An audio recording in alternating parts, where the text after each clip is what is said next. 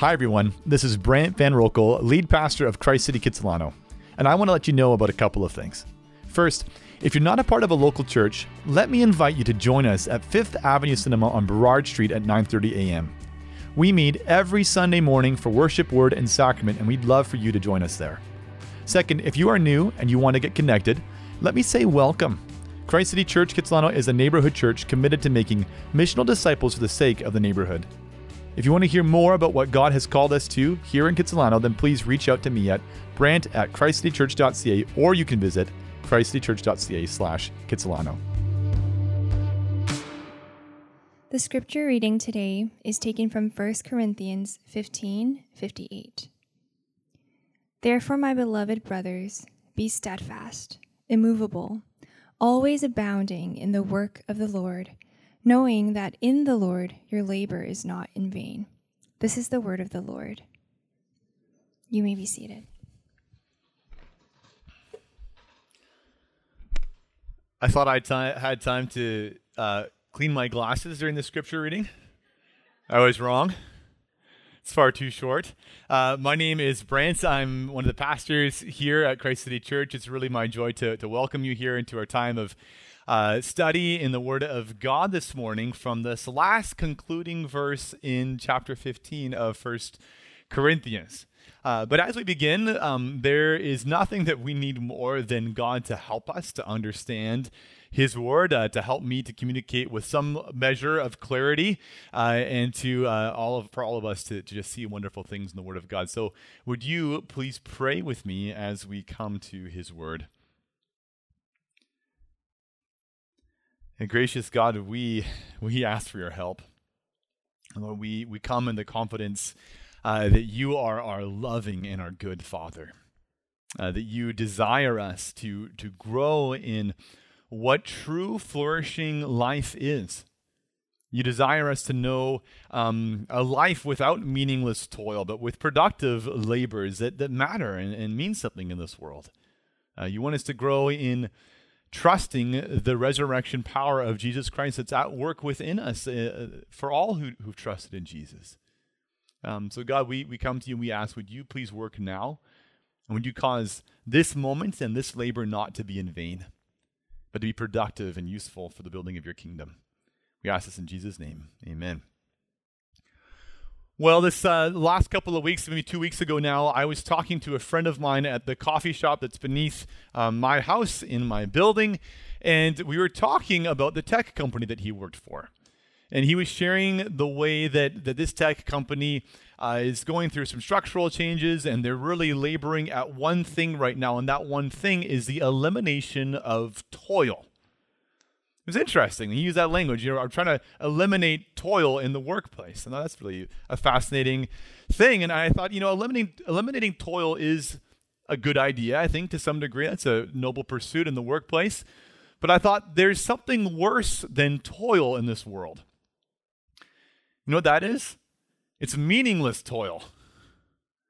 It's toil that has no apparent result. And I think every one of us, to some degree in our lives, if we've worked for any period of time in our lives, we know what meaningless toil is. We've experienced it, whether that's been at home and trying to conquer that endless Mount Neverest of the laundry pile that's just out of reach of ever feeling fully completed and fully finished, or whether it's laboring at our workplace, and we're doing these different projects and these different tasks that have been assigned to us, and yet we spend weeks and weeks, and sometimes those projects that we've worked on end up on a desk where they simply collect dust, and nothing ever comes of it. Or just the general feeling of work and labor in this world that can sometimes feel so tiresome and overwhelming and seemingly be getting and going nowhere. And when we feel the weight of useless toil, we ask ourselves, what is the point of all my work? Why do I even bother? And we wonder, is there any way that I can eliminate meaningless toil from my life so that my work and my life are actually constructive and productive and lead to something and produce something that is meaningful that will last beyond my life? Well, if you've ever asked that, if you've ever wondered that, Paul has good news for us this morning. Because in our passage, Paul concludes his chapter on the resurrection of the dead with a short verse about meaningful work. And in this verse, Paul teaches the Corinthians that in Jesus Christ, our labor is a gift to be enjoyed that will never result in useless toil. All right, we see that. That's going to be this passage that we're looking at this morning. That's what it's going to be all about. But for us to learn what it means to live in a way where we can work productively without meaningless toil, we have to hear three things that Paul teaches us in this passage. And those things are, number one, that we must be steadfast in the gospel. Number two, that we must be abundant in Jesus' work. And number three, that we would be confident in the resurrection. So we're going to look at these now and see the way that God has meaningful work for us to do. So look at our first point, be steadfast in the gospel, and chapter 15, verse 58 again. Therefore, my beloved brothers, be steadfast, immovable, always abounding in the work of the Lord, knowing that in the Lord your labor is not in vain. And really what we see in this text is that the first step to living a life that eliminates meaningless toil is to be steadfast and immovable. That's the first thing Paul says there. Be steadfast and immovable. Be steadfast and immovable in what? Well, I gave it away in my point, to be steadfast and immovable in the gospel, but how do we see that in the text? It's not clear just by looking at it that it's the gospel that he's talking about. Well, I think the answer is at the beginning of the chapter, because we've preached a lot of sermons on chapter 15, and we've been here for a long, long time, and that means that now that we're at verse 58, we forget what was in verses 1 and 2. But Paul began this chapter and ends this chapter with some parallel ideas, some parallel statements. And in verses 1 and 2, he wrote this. He said, "Now I would remind you, brothers, of the gospel I preached to you, which you received and in which you stand, and by which you are being saved, if you hold fast to the word I preached to you, unless you believed in vain." Do you see some of the similar ideas and language of being steadfast and immovable? There's a standing firm in something, a holding tight to something that the chapter starts with, and then here at the beginning of verse 58, be steadfast, be immovable. And in fact, actually, we can go back beyond just the beginning of chapter 15 to the whole of the letter of 1 Corinthians, and we can see that Paul's been urging the Corinthians throughout the letter to hold tight to the good news of the gospel of Jesus Christ. And then here in this conclusion of the chapter, he writes again, be steadfast and immovable. So I think what's going on is that when we take the context in mind and we consider both this chapter and the letter it came from, that Paul means be steadfast and immovable in the truth of the gospel. Don't drift. Don't leave this teaching that I've brought to you about the true gospel of Jesus Christ. And that's interesting, I think. I think it's interesting because Paul concludes this chapter with this verse about productive work, but he begins by telling them to hold tight to right doctrine. I don't think you should miss that. Note that. Paul's saying before the Corinthians can be fruitful in their labor, they must be steadfast in the gospel. Paul's saying that faithfulness always precedes fruitfulness. And if you've been with us for any length of time in this series, you've seen the Corinthians' lack of both faithfulness and fruitfulness throughout the letter. We've seen in the letter earlier that they didn't hold tight to the gospel good news about Jesus, the way that Jesus is this God who became a human being and was crucified, who gave himself in selfless love and died for us on the cross. And Paul points out, you don't seem to believe that because it hasn't made any impact on your lives. Because you live selfish lives, not selfless lives that imitate the same crucified God who you serve. And we've seen throughout the letter that they didn't hold tight to the gospel good news that Jesus shed his blood on the cross to purify us from our sin, to belong for him, to become a new kind of entity in this world, the church, the temple of the Holy Spirit. But they don't seem to believe that or hold tight to that because Paul keeps calling them out for their sin, the way that they don't bother repenting. They want to hold fast to the sin that they have in their lives.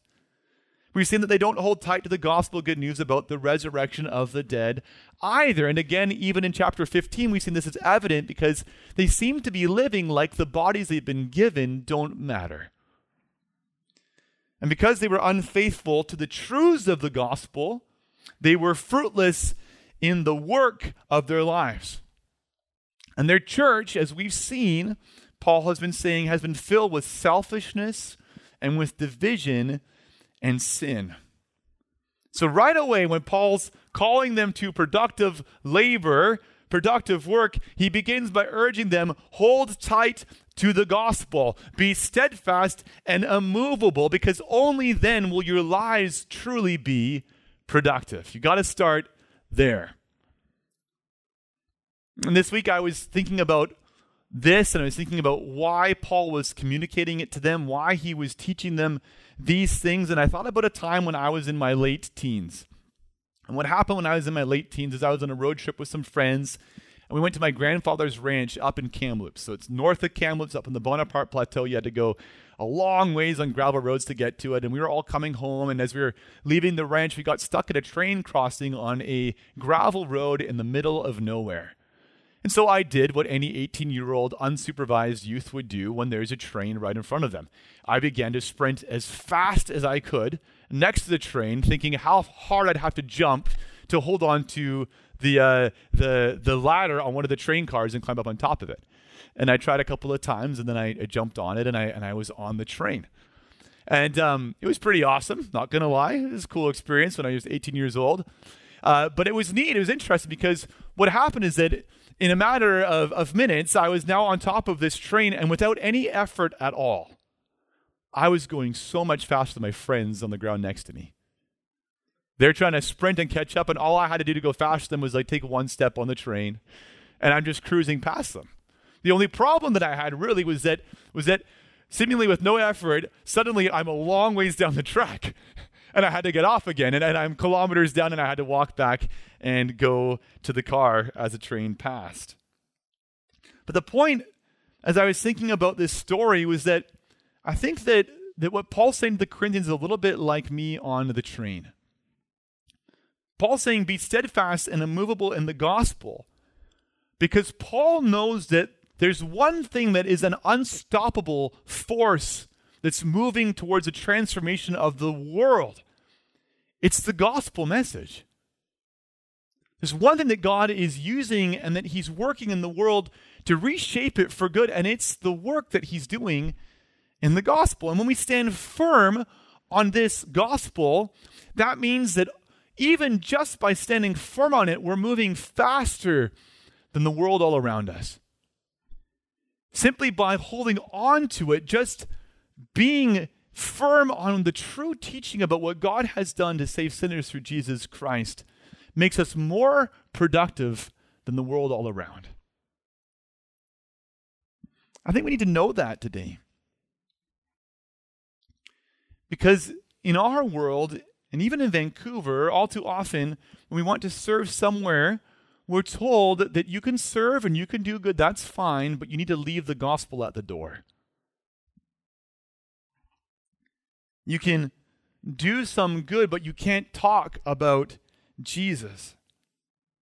But Christ City, it's the gospel alone that guarantees our labors in this world won't be meaningless toil.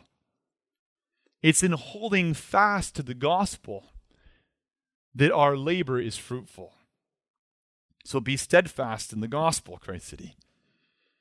And look, I get it. I'm just like you. There's times in your life and in my life when we're tempted to let go of the gospel, right? There's times when you want your neighbor to become a Christian, as I want my neighbor to know the hope that's in Jesus. And so what you're tempted to do is just to tone down the gospel a little bit. Just sand off the sharp, rough edges of the gospel that are a bit offensive, and then they'll be more ready to accept it. Right? Or maybe it's with your kids or family members or friends, and we think we want this world to be changed, but maybe the problem is the Christianness of our message. And if we just make it a little bit more palatable, then that's the thing that God will use to produce good work. People can accept it then. But Christ City, it's precisely the hard edges of this gospel that bring it life, that bring life to those who so desperately need it.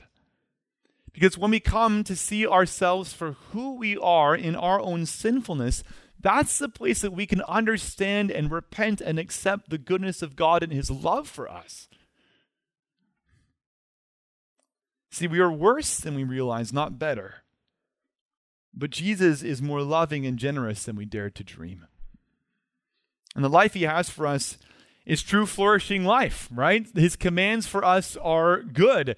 And so when we tone down even not just the truth of the gospel and God's love and salvation for sinners, but also what Jesus teaches us and calls us to and commands us to, it causes us to not be salt and light in this world.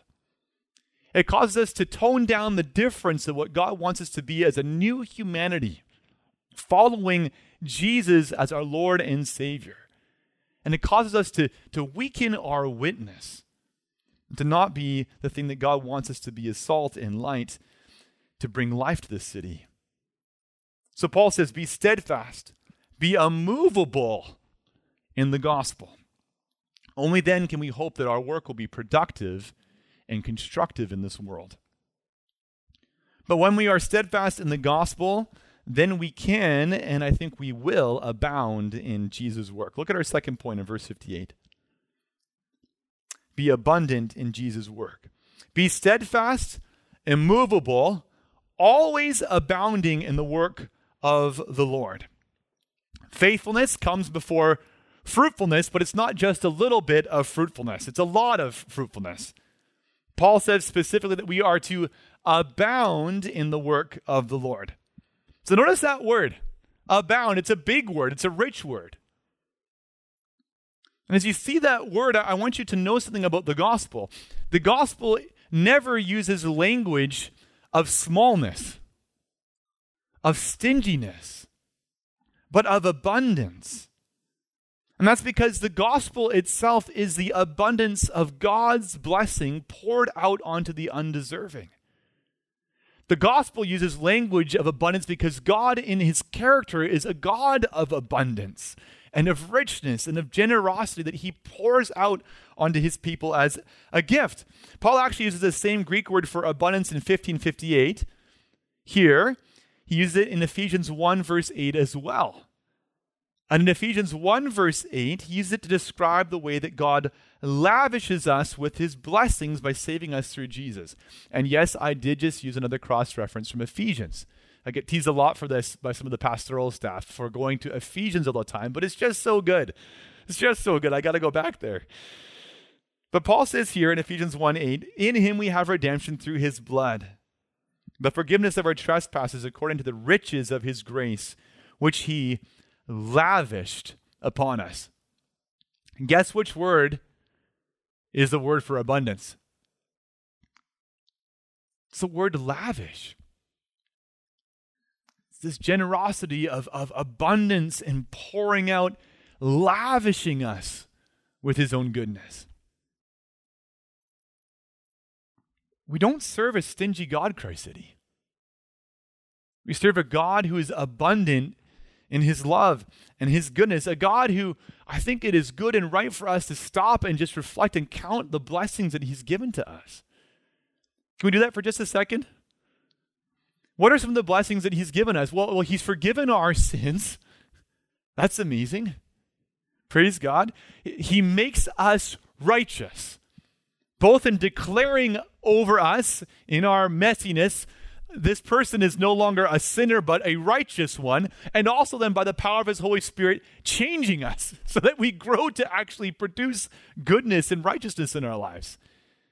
Through his love, he transforms us to become no longer ugly in our sin, but beautiful as his beloved children. Speaking of beloved children, what else does he do? He adopts us. Right? We were foreigners and aliens, enemies of God, and now we're his adopted, beloved children, part of his family. We are, the Bible teaches, co-heirs with Jesus Christ.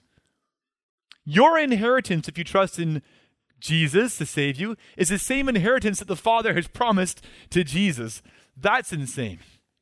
That's just crazy. Like, how do we even wrap our minds around all that would mean? This God, he heals our shame. He fills us with Jesus himself because he fills us with the Holy Spirit, who is the Spirit of Jesus. So the power that's at work in the Christian is the life of Jesus renewing us and making us different and making us new. This is an incredibly generous, abundant, and good God. He lavishes us with his blessing. And the reason I bring all of that up is because our work in serving God abundantly, like it says in verse 58, it's merely a response to God's abundant generosity. It's only as we are steadfast and immovable, holding on to all God's generosity and love and abundance for us, that we will then always abound in the work of the Lord. See, God's work of generosity becomes far before our work in response to his love for us. And what is this thing that Paul's called us to abound in the work of the Lord in response to God's rich blessings and love for us? Well, the Lord, the work of the Lord here, the Lord is Jesus, our Lord. To abound in the work of the Lord is to abound in Jesus' work. So the question to ask then is, what is Jesus' work? What's he doing in this world? Well, Jesus is at work through the gospel, reshaping this world to the power of the gospel. And it's a work that he's doing in a particular place. He's doing it here. He's doing it by building a church, by causing his church to grow and increase in this world to show forth the goodness and the blessing of God. But this work that Jesus is doing, it's not just work that pertains to singing worship songs and praying prayers on a Sunday morning. It's an all-encompassing work. And it includes every act of every follower of Jesus in every area of our lives that's done to the glory of God. And that's why Paul could say in 1 Corinthians 10, verse 31, "So whether you eat or drink, or whatever you do, do all to the glory of God." I was talking about this with my wife Heather this week about what the work of the Lord is. And we were talking about the way that, well, it's this wonderful thing that begins through the gospel as we're saved and we come to know Jesus. But the good news of the gospel is that God doesn't just save us and leave us. He saves us and then he disciples us. He saves us and then he teaches us and he changes our lives. He's not just given us a couple of key verses in the Bible. He gave us the whole Bible. And he wants us to be trained by that word to learn how to live flourishing lives that are truly good and wonderful as his followers. And that means that he has a lot to say about all of our lives as we begin to follow him and be shaped and built up in him. For those of us who employ others, it means that we have a lot to learn about how to treat our employees differently because we're followers of Jesus now. That's part of the work of the Lord. That means that those of us who are employees, we now, because we're followers of Jesus, have learned to treat our employers differently, to treat our co-workers differently, because we're disciples of Jesus, and that too is part of the work of the Lord. For those of us who have been given influence in any sphere of our lives over our families and our children's, over a business that we run or own, over our neighborhood, on a council somewhere, over this city, we're learning to be in those places faithfully as disciples of Jesus. And this too is part of the work of the Lord. So what is Jesus' work? It's his work of reshaping this world and making it new through the power of the gospel as he builds up his church and sends us out as his witnesses. The work of the Lord is the way that Jesus is at work, reshaping the whole of this world, making it new through the power of his gospel as he builds up his church and sends us out as his witnesses into this world. It's a big work. It's a glorious work, and all of us are part of it. All of us are invited into it, to abound in it. Paul says to abound in the work of the Lord. Now, I realize that the very idea of work elicits different responses from us in this church as a congregation. Probably fair to say that some of us are a little bit allergic to work, right? You know, work is the thing that's bad in this world. So if we can just avoid work at all costs, that'll be good for me. Others of us have the opposite problem. Others of us are workaholics, right? And we think that basically work is the meaning of life. If I can just work my fingers to the bone, then I will be doing a good job as a human being in this world. What's really interesting with this verse is that it shows us that Jesus is neither the taskmaster who is driving us to kill ourselves with endless work, nor is he the God who finally vindicates our laziness and says, that's right, I'm the God of all comfort, hang out on the couch. He's neither of those things. No, he's a good Savior who has invited us to be part of a good and a glorious work with him. He's like a loving parent who's inviting their child to take part in meaningful work together with them. I think a good image for this is just thinking about, well, for me, it was thinking about a time when I was young and my dad would invite me into his work. I wanted nothing more than to be involved in the work that he was doing. And then there'd be moments when I would be allowed to participate in that work with him. And it wasn't a burden for me, it was a joy. Because I didn't want anything more than to be with my dad doing the work that he was doing. My dad loved having me around, even though I got in the way and I slowed him down. He slowed his process and his work up to involve me because that's what he wanted. See, I think our work with Jesus is a little bit like that, where he invites us to be part of his work, to join with him as a glorious joy, not as a burden, not as an escape from any work, but a meaningful work that is guaranteed by the goodness of him working with us. You see, our work is productive because Jesus guarantees the outcome. And that guarantee of the outcome, it sets work for Jesus apart from any other work on this planet.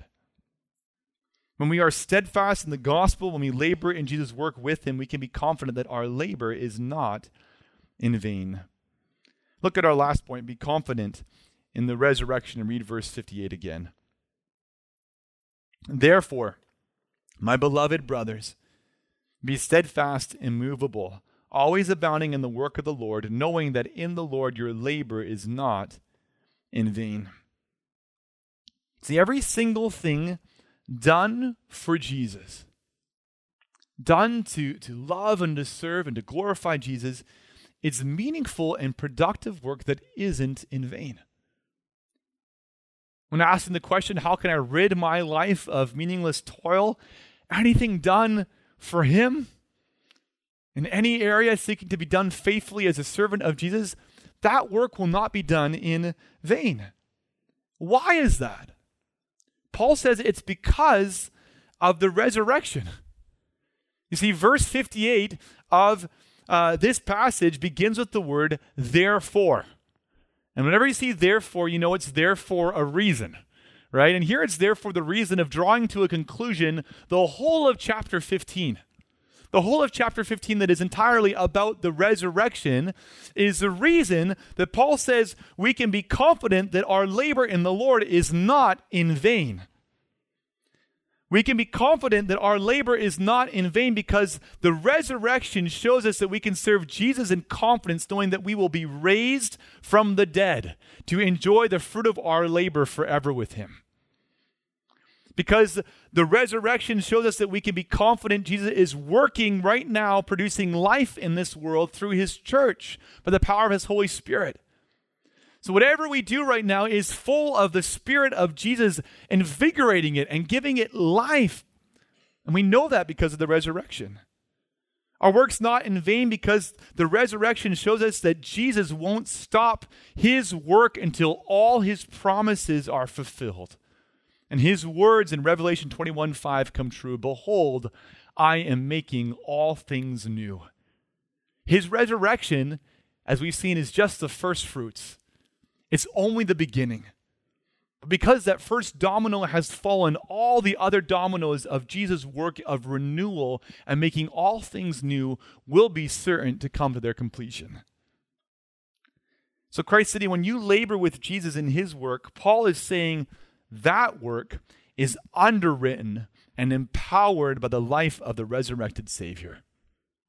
He's saying that it's the resurrected Jesus who promised in Matthew 16:18, I will build my church, and the gates of hell shall not prevail against it. Your work is guaranteed by the resurrected Savior, Jesus Christ. It's not meaningless toil. To love him, to serve him in every area of your life is guaranteed a good outcome. There's nothing else that can be compared to that. What other work is like that? As time goes by, and even the work that feels productive in the moment, what guarantee is there that it will last 40 years from now, or 60 years from now, or 100 years from now? But every little bit of work done for Jesus today lasts for eternity. Isn't that incredible? It's incredible in particular, I think, when we realize how hard and how difficult and discouraging our work for Jesus can be at times. Because there's moments in our work for him that just feels so discouraging, and those are the moments that we need this promise. The moments when we've been living as parents, trying to parent our kids and disciple them and grow them in Jesus, and there just doesn't seem to be any fruit at all. The moments when we're laboring and we're giving and we're sacrificing our time and our energy to see the church grow and the people saved around us in our own neighborhood, and it just doesn't seem to be going anywhere. The moments when we labor in our workplaces and try to live in ways that honor Jesus and exert the little influence we have to shape our culture for good, but it just doesn't seem to go very far. Those moments when our efforts for good that did happen are suddenly overturned by a stronger or seemingly stronger evil that opposes it. See, in all of these situations, we need the promise of verse 58. We need to know that even when we don't see it, even when we're tired and it's hard, even when we're waiting to see the result, Jesus is at work through us, guaranteeing our labor. And it is not in vain. None of our work in Jesus is in vain. He's at work through us for the power of his Spirit for good to build his church. Now, I think we could read that and we could go somewhere kind of weird with it. Is we could read that and we could conclude, because we're human beings and we're a bit foolish, that if we can be confident in our work in Jesus, because he'll do something with that work, then what we should do is basically stop sleeping and work all the time as hard as we can, harder, better, faster, hustle culture for Jesus. That's my verse 58. But that would be wrong. Because look what Paul says in verse 58. He says, be steadfast, immovable, always abounding in the work of the Lord, knowing that, and this is key, there's a qualification here. In the Lord, your labor is not in vain. What does that mean? It's an interesting qualification. Paul promises that when you labor in the Lord, your labor is not in vain. I think what it means on the one hand is that we won't get more done for Jesus simply by working harder. I think it means that when we work for Jesus and that work is just all stress and high blood pressure and anxiety and frenetic energy, that actually we might not be working in the Lord. We might just be working. See, working in the Lord means that we need to learn to work from a place of relationship with God. To work in the Lord is to learn to work like Jesus worked on earth. Was there ever a more productive human being than Jesus, Christ City? Yes? No. No. No, there wasn't. And Jesus was sustained in his earthly work, not by just working harder and harder and harder and harder, but he was sustained in relationship with Father and Spirit, even as Jesus Christ. In Luke 5:16, we read these words, "But the news about Jesus spread even more, and large crowds were gathering together to hear him and to be healed of their illnesses." Look at verse 16. "Yet Jesus himself frequently withdrew to the wilderness and prayed." So Jesus, who's working hard, more productively than anyone, has these frequent prayer retreats to go be with the Father and the Spirit by himself. That's significant. I think what Paul's calling us to here when he says that our work in the Lord is not in vain is that he wants us to learn to work like that. He wants us to learn to work in a way that's sustained through prayer and in relationship with God. Because it's only when our labor is in the Lord that it is not in vain. Martin Luther, the great reformer of the church, knew this really well. So he lived in the 16th century. And he had this famous quip. He said that he used to joke that he would pray 2 hours every morning of every day unless he was busy, and then he would pray 3. But the idea behind that was that he knew that his work needed to be sustained in relationship with God.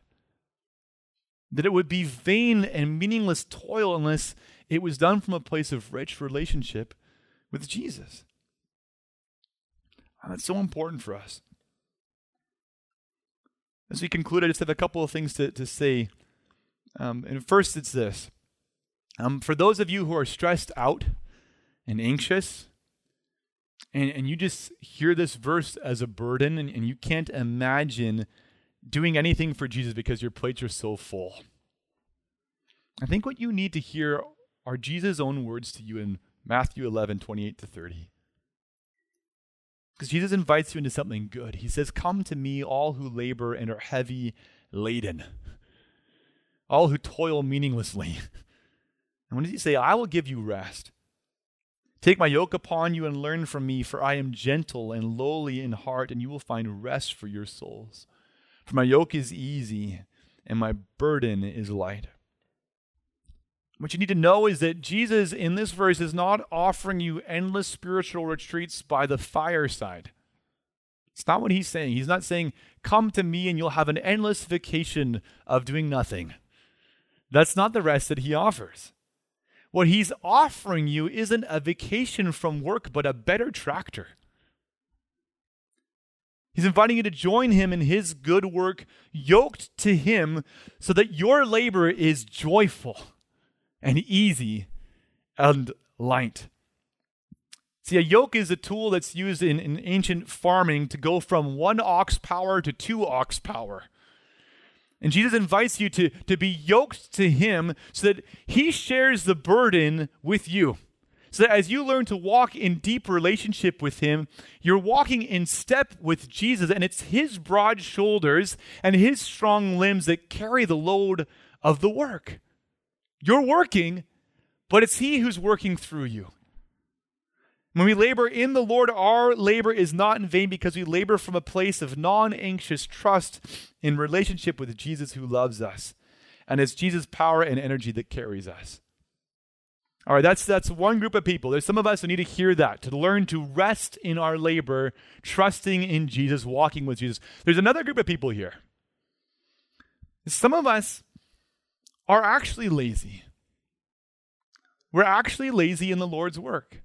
It's true. It's a serious comment where we don't feel any desire or urgency to actually strive together with Jesus for what he's doing in this world for good.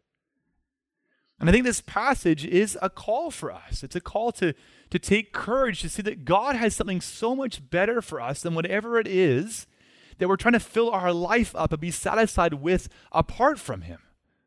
He doesn't have something worse for us, but better for us. And the better thing is to be part of what he's doing to build his church, to cause life to grow in a world of sin and death. So I want to invite you to join with Jesus in his work, to serve, to give generously, to live faithfully in every area of your life, to share the gospel with your friends and family and neighbors, and above all, to pray. See, Christ City, for all of us, we won't get anything done for the Lord unless we are doing the work in the Lord, and that means doing the work through prayer. And when we pray, we are praying to the God of the universe who hears our prayers and decides to act and chooses to act in response to our prayers. Jesus told us in John 14:12-14, he said, "Truly, truly, I say to you, whoever believes in me will also do the works that I do. And greater works than these will he do, because I am going to the Father. Whatever you ask in my name, this I will do, that the Father may be glorified in the Son. If you ask me anything in my name, I will do it." Christ City, there's so many things that God has for us as a church. As witnesses in this neighborhood, in our workplaces, sharing the gospel with friends and family and neighbor. And my question for you is simply this: do we pray for these things to happen? Do you pray prayers that God would save your neighbors? Do you pray prayers that he would work powerfully to grow us to imitate Jesus? Do you pray prayers for opportunities for this church to minister the gospel to those that are hurting and broken in the neighborhoods all around us? See, he's doing good work, and he wants to work through our prayers as we abide in Christ. Would you pray with me? Jesus, we want to grow. We want to be steadfast and immovable in your gospel. We want to abound always in the work that you are doing in your church. God, we want to be so confident in the power of the resurrections that we would know and believe on our discouraged days that our labor for you is not in vain. And Jesus, we pray, we ask, would you use us powerfully in this city? God, would you save even 10 people this year by the ministry of this church? Lord, to come to know you and love you and follow you with their whole hearts. Jesus, would you use us? Would you give us each opportunities today and this week to serve you in practical ways, to be part of building your church, to joyfully participate in the work that you are doing? We ask this in Jesus' name. Amen.